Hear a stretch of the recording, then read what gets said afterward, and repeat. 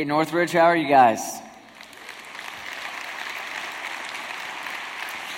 My name is Pete, and I'm actually a pastor down in Nashville, Tennessee. We got 3 country music fans. That's great.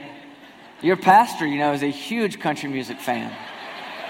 And that's why I'm here, really. It's an honor to be here with you guys. I want to welcome all the campuses as well as those of you watching online. We're glad you're with us. If you happen to have a Bible with you, you can turn to Genesis 37. We'll get there in a few minutes. I want to tell you, it really is an honor to be here while Pastor Brad is still out on his study break. I admire this church so much. It's just amazing, the history and the story of this place, how God is using you guys, not only to impact this area, but the whole state, the country, the world. The impact that you guys are having is unbelievable. And so I just want to thank you guys for the inspiration that you are. I was in Ohio earlier this week and meeting with a pastor he actually pastors a church my grandfather pastored in Toledo, Ohio for over 3 decades. And they're going through a lot of transitions, and he's kind of frustrated as a leader, but this church is his inspiration. And watching how God is using you guys, how he's used you over the past years is kind of what keeps him going. So just know that you guys are really impacting a lot of people. Pastor Brad has poured into his life and so many other pastors' lives. And it really is an honor to be here. I love Michigan. It's a bummer you have to drive through the state of Ohio to get here. Yeah. Y'all are crazy. I can say that because my family's from Toledo. And so I grew up spending, holidays and summers and stuff in Toledo with my grandparents. And all my family still live there, although I was born in Nashville. So it's fun to see that little rivalry continue. So let's talk about Joseph today. He's this guy in the Bible. And he's someone who, I don't know, for whatever reason, I've always admired Joseph. I've admired his life. I've admired his faithfulness, his integrity. And I see a lot of my own life in his, not necessarily in the wise decisions he's made. I'd like a little more of that. But in the up and down. His whole life is this really good news, bad news story. And something goes well in his life, and then all of a sudden, boom, it takes this dramatic turn, and it seems like it's all falling apart. And my guess is, as we kind of walk through his story today, that there'll be a lot of you guys who can really identify with this story and really connect with it, because this has kind of been the story of your life. Your life has been very much a good news, bad news kind of story. So I thought it would be fun if you guys help me tell the story. And so I just want to make this a little interactive. And so you guys are going to help me. So here's what we're going to do. We're going to split this room into 2 halves. All right. So everybody sitting to my right, when I point to you guys, you're going to say good news because you're good news. All right. So let's practice. 1, 2, 3. You got it. All right. Now, everybody over here, by default, all right, you guys are bad news. Don't take it personally, all right? It just happens to be where you're sitting. But when I point to you, you're going to say bad news. 1, 2, 3. Okay, you guys got this down, all right? So Joseph's story, when you kind of pick it up in Scripture, one of the very first things we read is that he is his daddy's favorite, which would be, yes, it'd be good news. But we also read that his brothers hate him, which would be, right. We read that his dad makes him this really cool coat, which would be, but his brothers rip it off of him, beat him up, throw him in a pit, sell him into slavery, and pretend like he's dead, which would be very bad news. But he goes to work for a guy by the name of Potiphar. Now, Potiphar is this high-ranking Egyptian official. The Bible says that Joseph has a tremendous amount of success underneath Potiphar. Plus, the Bible tells us, it's just kind of odd, that Joseph is very good-looking. He's a good-looking dude, kind of like Keith Urban, who my wife thinks is incredibly good looking, but who in real life is actually 1 inch shorter than I am, which is what? Yes, it is. Yes, it is.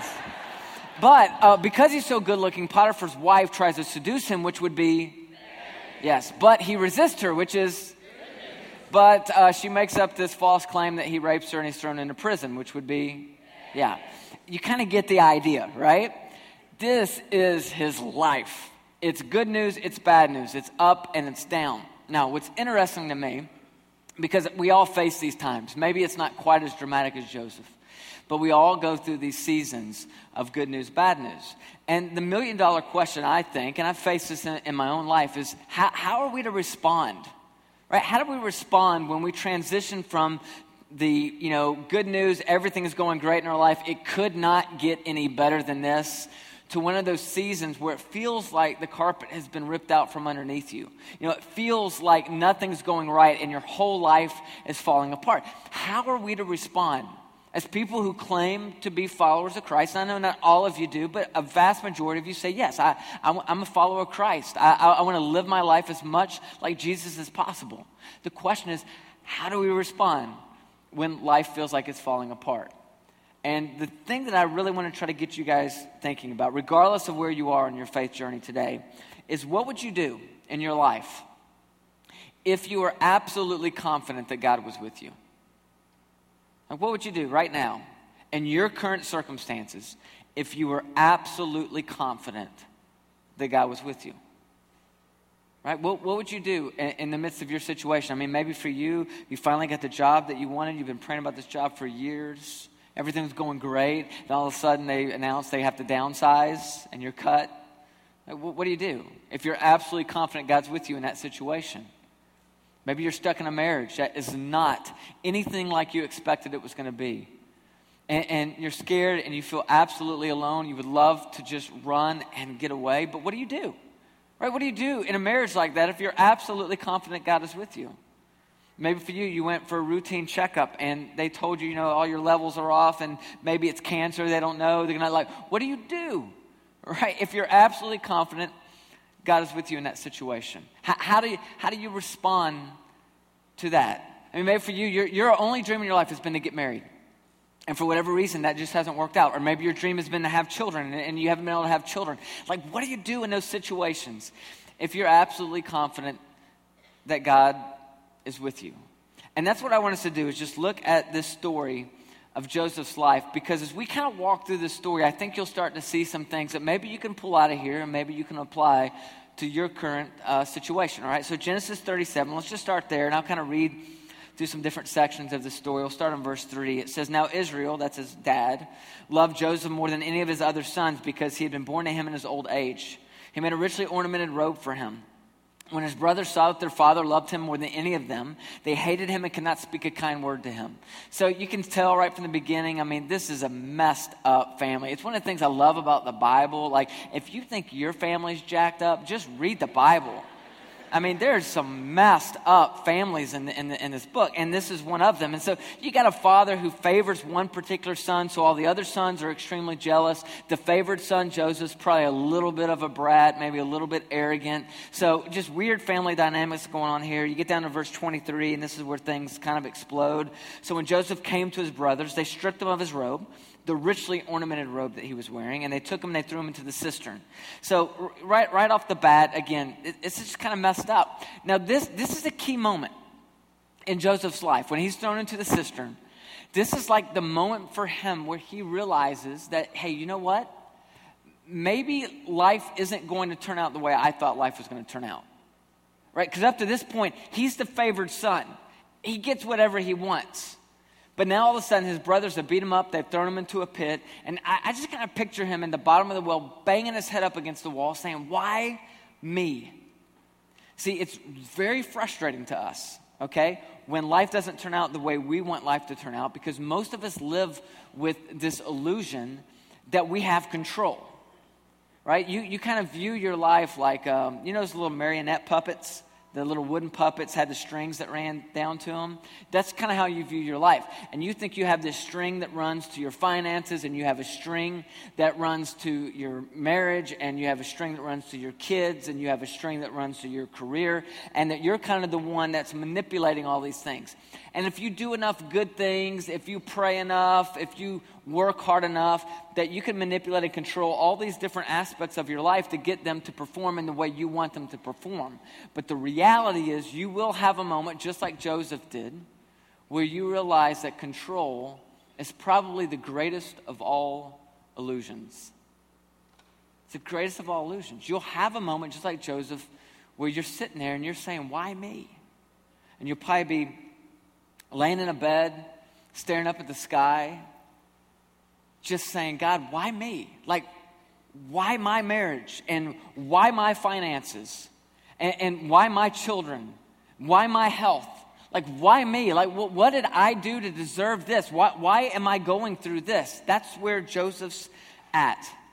Now, what's interesting to me is that for most of us, all right, regardless of where you are in spiritual maturity, whether you're not a Christian, whether you are a Christian, and maybe you've been a Christian for 5 years, or maybe you've been a Christian for 50 years, regardless of where you are, I've seen this in all people, that when life doesn't turn out the way you want it to turn out, we almost always jump to the conclusion that God's not with us, right? God doesn't know, and God doesn't care, and God has abandoned us, but we feel like we're all alone. And what's interesting to me about that is that it completely contradicts God's word. Because if you look at the Bible, if you know anything about the Bible, from cover to cover, almost every single story, a central theme throughout this entire book is that God is most powerfully present, even when it seems like he's most apparently absent. That he's there, and that he's working in your life. And even though you can't see him or feel him, and when you look at the circumstantial evidence of your life, it feels as if you are all alone. The reality is the Bible teaches that you're not. That he is with you. And if you don't get anything else from today, that's my prayer for you.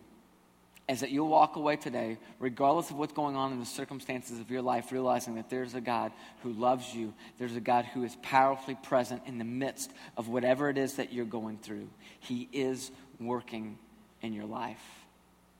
And somehow, I don't know exactly how, but somehow Joseph got that. So we get to chapter 39. It says, now Joseph had been taken down to Egypt. This is where he's been sold into slavery, right? Potiphar, an Egyptian who was one of Pharaoh's officials, the captain of the guard, bought him from the Ishmaelites who had taken him there. The Lord was with Joseph, and he prospered, and he lived in the house of the Egyptian master. Now this is interesting, this phrase, the Lord was with Joseph. Really? Because I thought he just got beat up by his brothers. The Lord is with Joseph? What? Like, I thought he was just sold into slavery. See, I grew up in church, and somehow I got this idea. I don't know if the church taught this or if I just made this up or what, but I grew up with the idea that if the Lord was with you, it meant that things pretty much went the way you wanted them to go. Right? If the Lord's with you, it means that your parents don't get a divorce.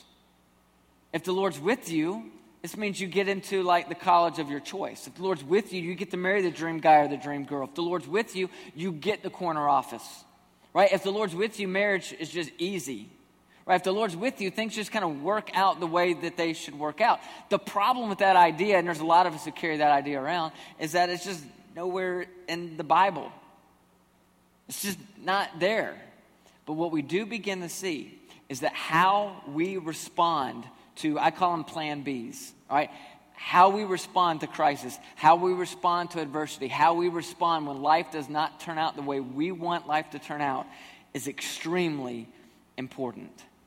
And what we're going to see all the way through Joseph's life is regardless of what was going on in his life, he responded in that situation as anybody would respond that is absolutely confident that God is with him. I mean, look at Joseph. Here he is, he's been sold into slavery, he's been beat up, he's been rejected by his family. He's not complaining, he's not trying to escape. It's just every day he just gets up and he does what anybody would do if they were absolutely confident that God is with them. All right, so we keep going, verse 6, it says, so he left in Joseph's care everything that he had. With Joseph in charge, he did not concern himself with anything except for the food that he ate. Now Joseph was well built and handsome, kind of like Keith Urban. And after a while, his master's wife took notice of Joseph, and he said, come to bed with me. But he refused. With me in charge, he told her, my master does not concern himself with anything in this house. Everything that he owns, he's entrusted to my care. No one is greater in this house than I am. My master has withheld nothing from me except for you, because you are his wife. How then could I do such a wicked thing and sin against my God? This is a crazy, like, cool moment right here, because in my book, this situation alone makes Joseph a hero. And somehow Joseph, in this unbelievably tempting situation, this is Joseph with no church. This is Joseph with no accountability group. This is Joseph, he doesn't even have the 10 Commandments yet. And somehow he says, how could I do such a wicked thing and sin against my God, who, by the way, has not done a whole lot for me lately? Right? How could I do a thing like that? Now, you know what I get from this part of the story? Is you don't ever want to abandon your God-given values in the pursuit of your God-given dreams. And you will be tempted over and over and over again in your life to do that. Because like you have these dreams, right? Some of you have the dream to get married. Some of you have the dream to have kids. Some of you have a dream to make a certain amount of money. Maybe you have a dream to do something in your career. You have all kinds of dreams that God gives you. He plants them in your heart. Along the way in life, when those dreams aren't happening in the way you want the dream to happen, there then begins this temptation to abandon God-given values in the pursuit of the God-given dream. Let's take Joseph, for instance. Don't you think it's quite possible that Joseph in this situation, right? God's given him a dream. His dream is, number one, he's going to be free. Number two, he's going to be a great leader. All right, he's going to be in charge of this nation. And Joseph knows this. He has this dream burning on his heart. The reality is that life isn't turning out so well right now, but he still has this dream that God's given him. Don't you think when his boss's wife begins to seduce him, that it was possible that Joseph started to think, well, maybe this is God's plan. Maybe this is what God wants. Maybe I'm supposed to sleep with my boss's wife, because if I sleep with my boss's wife, then I would have leverage. Then I would have some power. Then maybe I could convince her to convince him to let me go, and I would be free, and I could begin to live the life that God's called me to live, right? You see, this is how the human heart, how the human mind tends to work. We begin to rationalize things. So for some of you, you have this God-given dream. You want the dream so bad that what happens is you begin to pursue the dream. You begin to pursue the ambition instead of pursuing God himself. The problem with that is this: your dream, no matter how great it is, will always make a lousy God. Always. Never pursue your dreams and your ambitions ahead of God himself. But let's be honest, okay? Because I know Northridge is the kind of church where we can just be honest with each other. Isn't it hard to remain faithful to God when you feel as if God hasn't been faithful to you? I mean, it's tough, isn't it?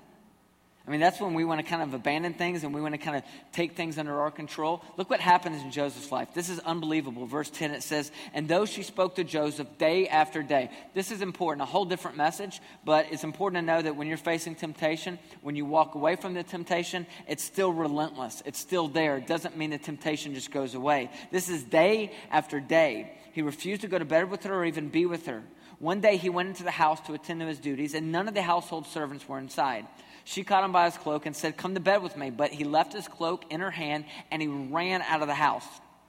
When she saw that he had left his cloak in her hand and ran out of the house, she called her household servants. Look, she said to them, this Hebrew has been brought to us to make sport of us. He came in here to sleep with me, but I screamed.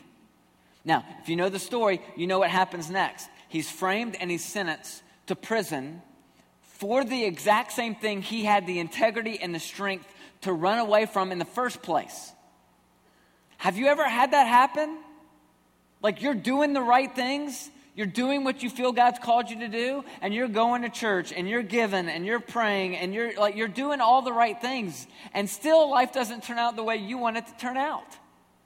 Right? If you're Joseph, isn't this when you'd be like, well, why do I even pray? Why am I even a Christian? Why am I going to continue to do all the right things? If I'm going to be falsely accused, I'm going to be thrown into prison anyway. Like, what is the point? And I think, and again, I can't speak for you guys. This is just for myself. What often happens for me in my relationship with God is I begin to view him kind of like this cosmic vending machine. And I begin to think that God kind of exists to meet my needs, right? And then, like, all the church stuff I do, like the praying or the fasting or the being part of Bible studies, all of that stuff, I do that stuff, and that kind of becomes the currency that I then use with God to get from him what it is that I really want in life. But what we read throughout the Bible is that we're called to be faithful to God. Even when it seems like he hasn't been faithful to us, we're called to love him, even when it feels like he's abandoned us. We're called to serve him even in the darkness. We're called to worship him even through the tears. I have 3 boys. They are Jet, Gage, and Brewer. And I love these boys with all my heart, but they're wild. We actually only brought one with us because we didn't think Northridge could handle all 3 of them. And like, you know how sometimes like you'll be out in public with your kids or with your grandkids, and like complete strangers will come up to you and be like, "Oh my gosh, like what's your secret? Like your kids are so well behaved." Well, no one has ever come up and said that to me. Not one time. That's never happened. Here's a quick story. This has nothing to do with this sermon, but this would kind of give you an idea, right, of my kids. So one day I've got my 2 oldest boys at our neighborhood pool. And it's a Sunday afternoon. It's packed with all my neighbors' friends. They're all there. And I'm kind of stressed out. It's Sunday afternoon, so I'm kind of worn out. And I'm just wanting to chill out a little bit. So I've got a book. It's a Christian book, if that helps this story at all right? And I'm sitting there reading the book. And my middle son, Gage, is driving me nuts about having to go to the bathroom, like constantly. So like 5 times I've taken him to go pee at the pool house, which is like all the way up this hill. It's a real pain to get to. So like 5 times, I'm just trying to read my really good Christian book. And so 6th time he comes up and he's like, "Dad, I gotta pee." I'm like, "Son, are you kidding me? Like, I need a break. I just want to sit here for just like 5 minutes without you bothering me about having to go to the bathroom." So in a weak moment, I said, "Hey, Gage, this one time,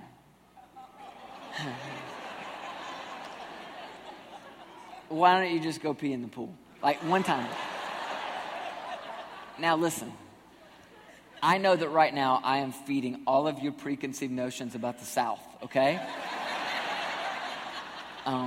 But I've heard that people in the North sometimes pee in the pool too, okay? So anyway, so I'm like, all right, so I'll go back to my book. 30 seconds later, I hear these gasps around the pool, like everybody going, "Oh!" I look up from my book, and there is my son Gage standing on the edge of the pool with his trunks down to his ankles, peeing into the pool. I throw down my book. I run over there as fast as I can. I'm like, all right, understand by now, dead silence around the pool. There's like one little kid still in there trying to get out as fast as he can, okay? And dead silence. And I get down by Gage. I said, "Gage, son, like, you can't do that." He looks right back at me. He says, "Dad, you told me to pee in the pool." So we haven't gone back to the neighborhood pool ever. But like that, okay, that's just like a snapshot, okay, of these boys and what they do to me. So one night I've got all 3 of them. And my wife's out on a very well-deserved girls' night, and I'm watching the 3 boys. And my youngest Brewer, he's the one that, like, that boy is a handful. Like, there are times I look at him, and I understand why some species of animals eat their young, all right? And so he's pretty content this night because I'm feeding him. He loves these little plastic bags, little like fruit gummy things, little fruit snacks. There's no fruit in them, but they're in the shape of fruit. And so I'm just feeding him one after another, and so he's pretty content. But eventually I realized, whoa, like he's had too many. Like I got to cut the boy off. And so I go to take him away. So I take the fruit snacks away, and like he throws this screaming fit. Like he's screaming and crying. He's on the ground, like arching his back. So I just like pick him up. I'm like, bro, like I'm not really holding him. I'm kind of constraining him, and he starts screaming, "I want my mommy! I want my mommy! I want my mommy!" And I'm thinking, I want your mommy too, okay? But he keeps screaming this over and over, and it hits me, right? He doesn't really want his mommy. What he wants is what he thinks his mommy might give him, which in this case would be more fruit snacks. And as soon as that thought crossed my mind, I felt like God impressed on me. And I've never like heard God's voice. I'd like to, just like one time. That would be really cool. But I felt God impress on me and say, "Hey, Pete, doesn't that so represent your relationship with me?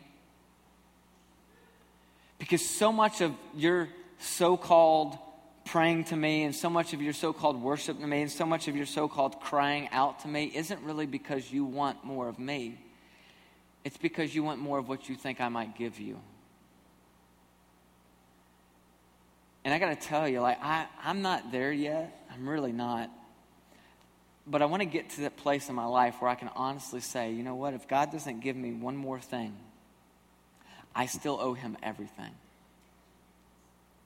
If God doesn't give me one more additional gift in my life, I still owe him everything. And see, somehow Joseph got this. His life is falling apart, but he understands that he only has one responsibility. And it's not somehow to manipulate his circumstances to get them to go the way he wants them to go. His responsibility is not to somehow try to manipulate God like he's some kind of cosmic vending machine to get God to give him what he wants. He understands his responsibility in this situation is just to do what anybody would do that is absolutely confident that God is with them. And that's what he does. So we get to chapter 40, and let me just kind of sum up, kind of wrap this talk up. Chapter 40, he's in prison for something he didn't do. The Bible says he makes two friends. There's a baker and there's a wine tester. They both have dreams, and they come to Joseph to interpret the dreams. God's given Joseph this really cool gift. He can interpret dreams, say what they mean. And so they come. The baker's dream, we don't have time to cover it. It didn't turn out so well anyway. The wine tester has this amazing dream, and Joseph says, okay, like, I can interpret this dream. What this dream means is that in 3 days, you're going to get set free from prison. So everybody's celebrating, the wine tester's celebrating, Joseph's celebrating, because Joseph is thinking in the back of his head, this is my shot, right? This is it. I figured it out. This is how God is going to finally set me free to live the life he has for me. You know, the wine tester's going to get out, and he's going to have the power to get me out. We know this because in Genesis 40, verse 14, Joseph says this. In verse 14, he says this to the wine tester. He says, when all goes well with you, just remember me.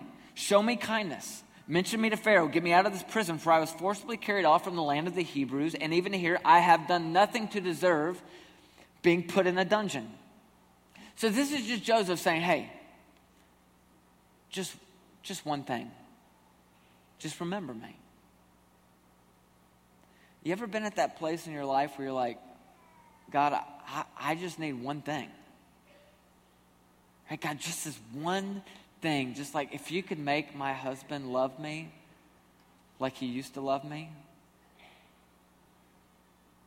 God, just this one thing, like my kids are making some horrible decisions. If you could just bring them back to you. God, just this one thing, like our finances are so messed up and you could fix it all. Like, God, just this one time. God, just this one thing. Right? Just heal me of this cancer. Just this one thing. Several years ago, my wife was pregnant. We were told at like 13, 14 weeks that more than likely our baby would not survive, that the baby would not be able to live outside of the womb. So it was like just a real shocking, difficult time. We started to pray for a miracle. Our entire church started praying for a miracle. We really believed God was going to do a miracle.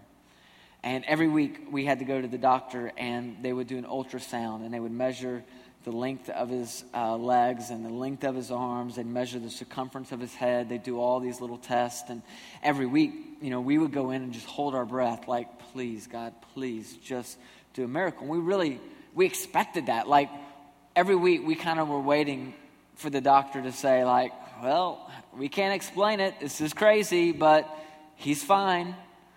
And we're in there one particular week, and I can tell, like, the nurse is, just kind of frantic, and I can tell something's wrong, and I'm, like, firing questions at her, and she's like, I'm sorry, doctor has to answer your questions. And, I bug her enough. Finally, she's like, I'm having a hard time finding the heartbeat. She's like, but don't worry. Sometimes it's just like the way the baby turns. She said, I'm going to get the doctor. So she walks out. She walks out of the room, and man, I just felt this unbelievable weight. And so I started to pray my one prayer, which was, God, heal our son. Like, God, I know that you can do this. There are thousands of people that are praying for this. Like, even if his heart isn't beating, like, God, right now, I know that you could breathe life and air into the lungs of this child. Like, I know, I've seen you work miracles. I know that you can do this. And I just prayed it over and over and over. And the doctor came in. He wasn't there for a minute. And he said, I'm sorry to tell you, but your child did not survive. There is no heartbeat. And I'll never forget the look of pain in my wife's eye. And being able to stand there completely helpless, not able to do anything. And I remember being so confused and angry, embarrassed. Like, how am I going to tell thousands of people that God didn't show up in the way we thought he was going to show up? And that began for me weeks and months, for both my wife and I, of just trying to make sense of a God that we know is all-loving and also all-powerful. And yet, for whatever reason, didn't show up in the way that we wanted him to show up. And I think about Joseph. Here's Joseph. I mean, his life's a wreck, and he just says, just this one thing. Can the wine tester, can the chief cupbearer, can he just remember me? And I would assume the chief cupbearer is like, well, yeah, of course, Joseph, I'm going to remember you. After everything you've done for me, of course I'll remember you. But we get down to verse 23 in this chapter. It's like the most depressing verse in the Bible. Like, nobody's memorizing this verse. Nobody puts this one on the fridge, okay? Verse 23, it says, the chief cupbearer, however, did not remember Joseph. He forgot him. Right? So if you're Joseph, aren't you like, are you kidding me, God? After everything I've been through? After everything I've done? Are you kidding me? Like, I have followed you. I've had faith in you. I've had integrity and walked away from temptation. I've done everything that you've asked for me to do. And all I asked for was for the chief cupbearer to remember me. And he forgets. Have you ever been there in your life? Sure you have. See, the reality is right now, there's hundreds of people who call Northridge home that are absolutely haunted by the fact that God could have done something in your life, but for whatever reason, he chose not to. And you don't talk about it a lot because you're afraid people are going to think that, you don't have enough faith and all kinds of things. But it's kind of this thing that really keeps you from growing into an intimate relationship with God. You go through all the motions and you're part of the Bible studies and you come to church and you worship and you have a smile on your face. But deep down inside, there's still that thing that haunts you where you think, why didn't God do something? Right? Because he could have. God could have kept your child from being in that car accident. God could have kept you from getting cancer. God could have kept you from going bankrupt, right? You know this. You've seen God work miracles before, but you're haunted by, why did he not do what I wanted him to do? And this is a big deal, and I think it's a crossroads for many of us in the Christian faith. And it's what keeps a lot of us from being fully abandoned, living our lives for him. Because we just haven't come to grips with that why.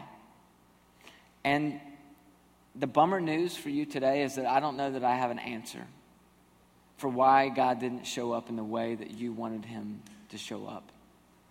But what I'm progressively learning in my own life is that there's a huge difference, and you have to make this decision for your life. There's a huge difference between putting your faith in God's identity, who God says that he is, and putting your faith in God's activity, all right, or God's circumstances, which is what you see with the human eye. And a vast majority of people who call themselves Christians do this. They put their faith in God's circumstances, in the circumstances of their life. Now, the problem with that is this, that life is a good news, bad news story, right? It's not that dissimilar from Joseph. The reality is your life, if we could chart it out, looks like this. It's full of good news, bad news. Now, if you attach your faith to God's circumstances or the circumstances of your life, the reality is your faith is going to follow that same path, right? Good news, bad news, up and down. So one moment you're on fire for God. Here I am. Here's all of me. Take all of me. I'm yours. all the way down to, oh, I don't even know if I really believe in God anymore. This isn't the way I thought that it was going to go. You see what I'm saying? It's just up and down, up and down. You've wondered, why is my faith so hot and cold, hot and cold? Because your faith's in God's circumstances. Now, if your faith is in God's identity, here's where unbelievable spiritual growth takes place. All right, when we transition, our faith is in God's identity. Our faith is in who God says that he is, not just what we see and we experience with our human eyes. So when my faith is in God's identity, even when I feel like God's not with me, even when I feel like God's abandoned me, my faith is in his identity. In other words, my faith is in who he says that he is. And God says, I will never leave you nor forsake you. So in the moments like that doctor's office for me, where it felt like the whole world was falling apart, I could say, God, I don't get this, and I feel like you've abandoned me. But I know that your word says you will never leave me, you will never forsake me. So I don't understand this, I don't get this, but I know that you are with me. So when you have moments in your life where you feel like God doesn't know and God doesn't care, if your faith is in his identity and who he says that he is, then you'll know that God says in his word, I know how many hairs are on your head. I know every tear you have ever cried. And so even though you feel like God doesn't know and God doesn't care, you can say to yourself, I don't get this, I don't understand this, but I know, I trust, I have faith in a God who knows how many hairs are on my head. He knows every tear I've ever cried, so certainly he knows what's going on in my life.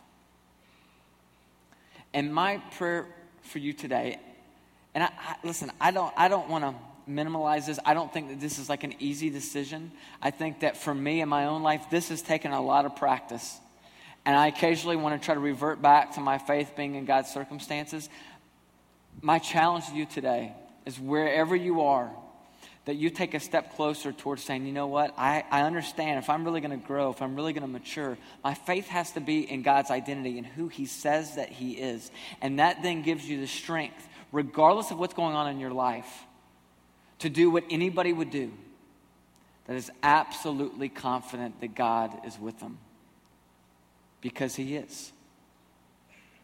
Let's pray. Heavenly Father, we thank you so much for this day. We thank you for this incredible church. And Father, today we just want to lift up the dozens and dozens and dozens of people that are here that are hurting. They're struggling. They feel all alone. Life's taken some kind of crazy turn, and once again they find themselves full of questions and wondering why in the world an all-powerful, all-loving God would allow them to go through what they're going through. And God, we don't have any easy answers. But God, what we do know and what we can be confident of is that you are with them, that you do have a plan for their life.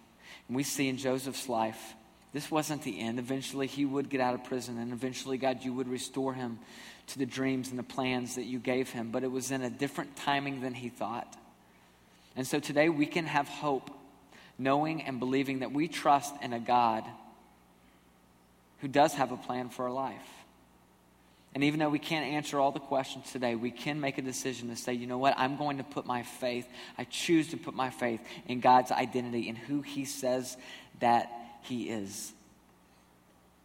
God, maybe there's some people here today that have never made a decision to follow you. They've never asked for your son, Jesus Christ, to come into their life. They've never asked for what Jesus did on the cross to be applied to their sin problem. And maybe today, in the middle of their crisis, you would just nudge them. Maybe today they would open up their heart and just sitting where they're sitting, they would simply pray and say, God, I want a relationship with you. And I do want to ask for what your son Jesus did on the cross to be applied to my life. And with as much as I understand about you, I want to follow you. Father God, we believe that you're doing amazing work right now in our hearts and in our lives, for it's in your son's precious name that we pray. Amen. Hey, before you guys go, I want to just point out a couple quick things. Got this program when you came in. And if you're a guest, I just want to point this out. Over on the far right is this connection card, okay? And there's all kinds of information in this card. But what I really want to point out, two things. Number one, there's a section for prayer requests. So if you're someone that's here this weekend and you've just said, you know what, I'm going through a tough time. I'm in the midst of one of those plan B. I've got some adversities going on. That'd be a great place for you to just write that in. I'm telling you, this is such a caring church with such caring staff, and they would love to pray for you. And then at the bottom, there's this little place that says, today I prayed to receive Jesus Christ in my life for the first time. And if today, maybe during that prayer, you just kind of felt that nudge from God to start a relationship with Jesus, would you just mark that there? And I'm telling you, Pastor Brad would love to connect with you, send you some information just about what that means and what that looks like. So today when you leave, you can just take that card, and there's some boxes there at all the exits. You can drop it in or go by guest services, and you could give it to them. But it would be so important, I know, to this church to be able to connect with you in that way. And I just want to encourage you as we leave today that God hasn't abandoned you, and he never will. Now, why are you going through what you're going through? I don't have a clue. Is this God's will for your life? I don't know. Is it going to be over soon? I don't know. Will how you respond to this crisis, to this adversity, make any difference? Yeah. More than you could ever imagine. So I'm praying right now you would just think and dream about what someone would do in your situation that was absolutely confident that God was with them. That you'll take a big, deep breath, and that you'll step out in faith and you'll do exactly that. All right? You guys have a great weekend. Thanks.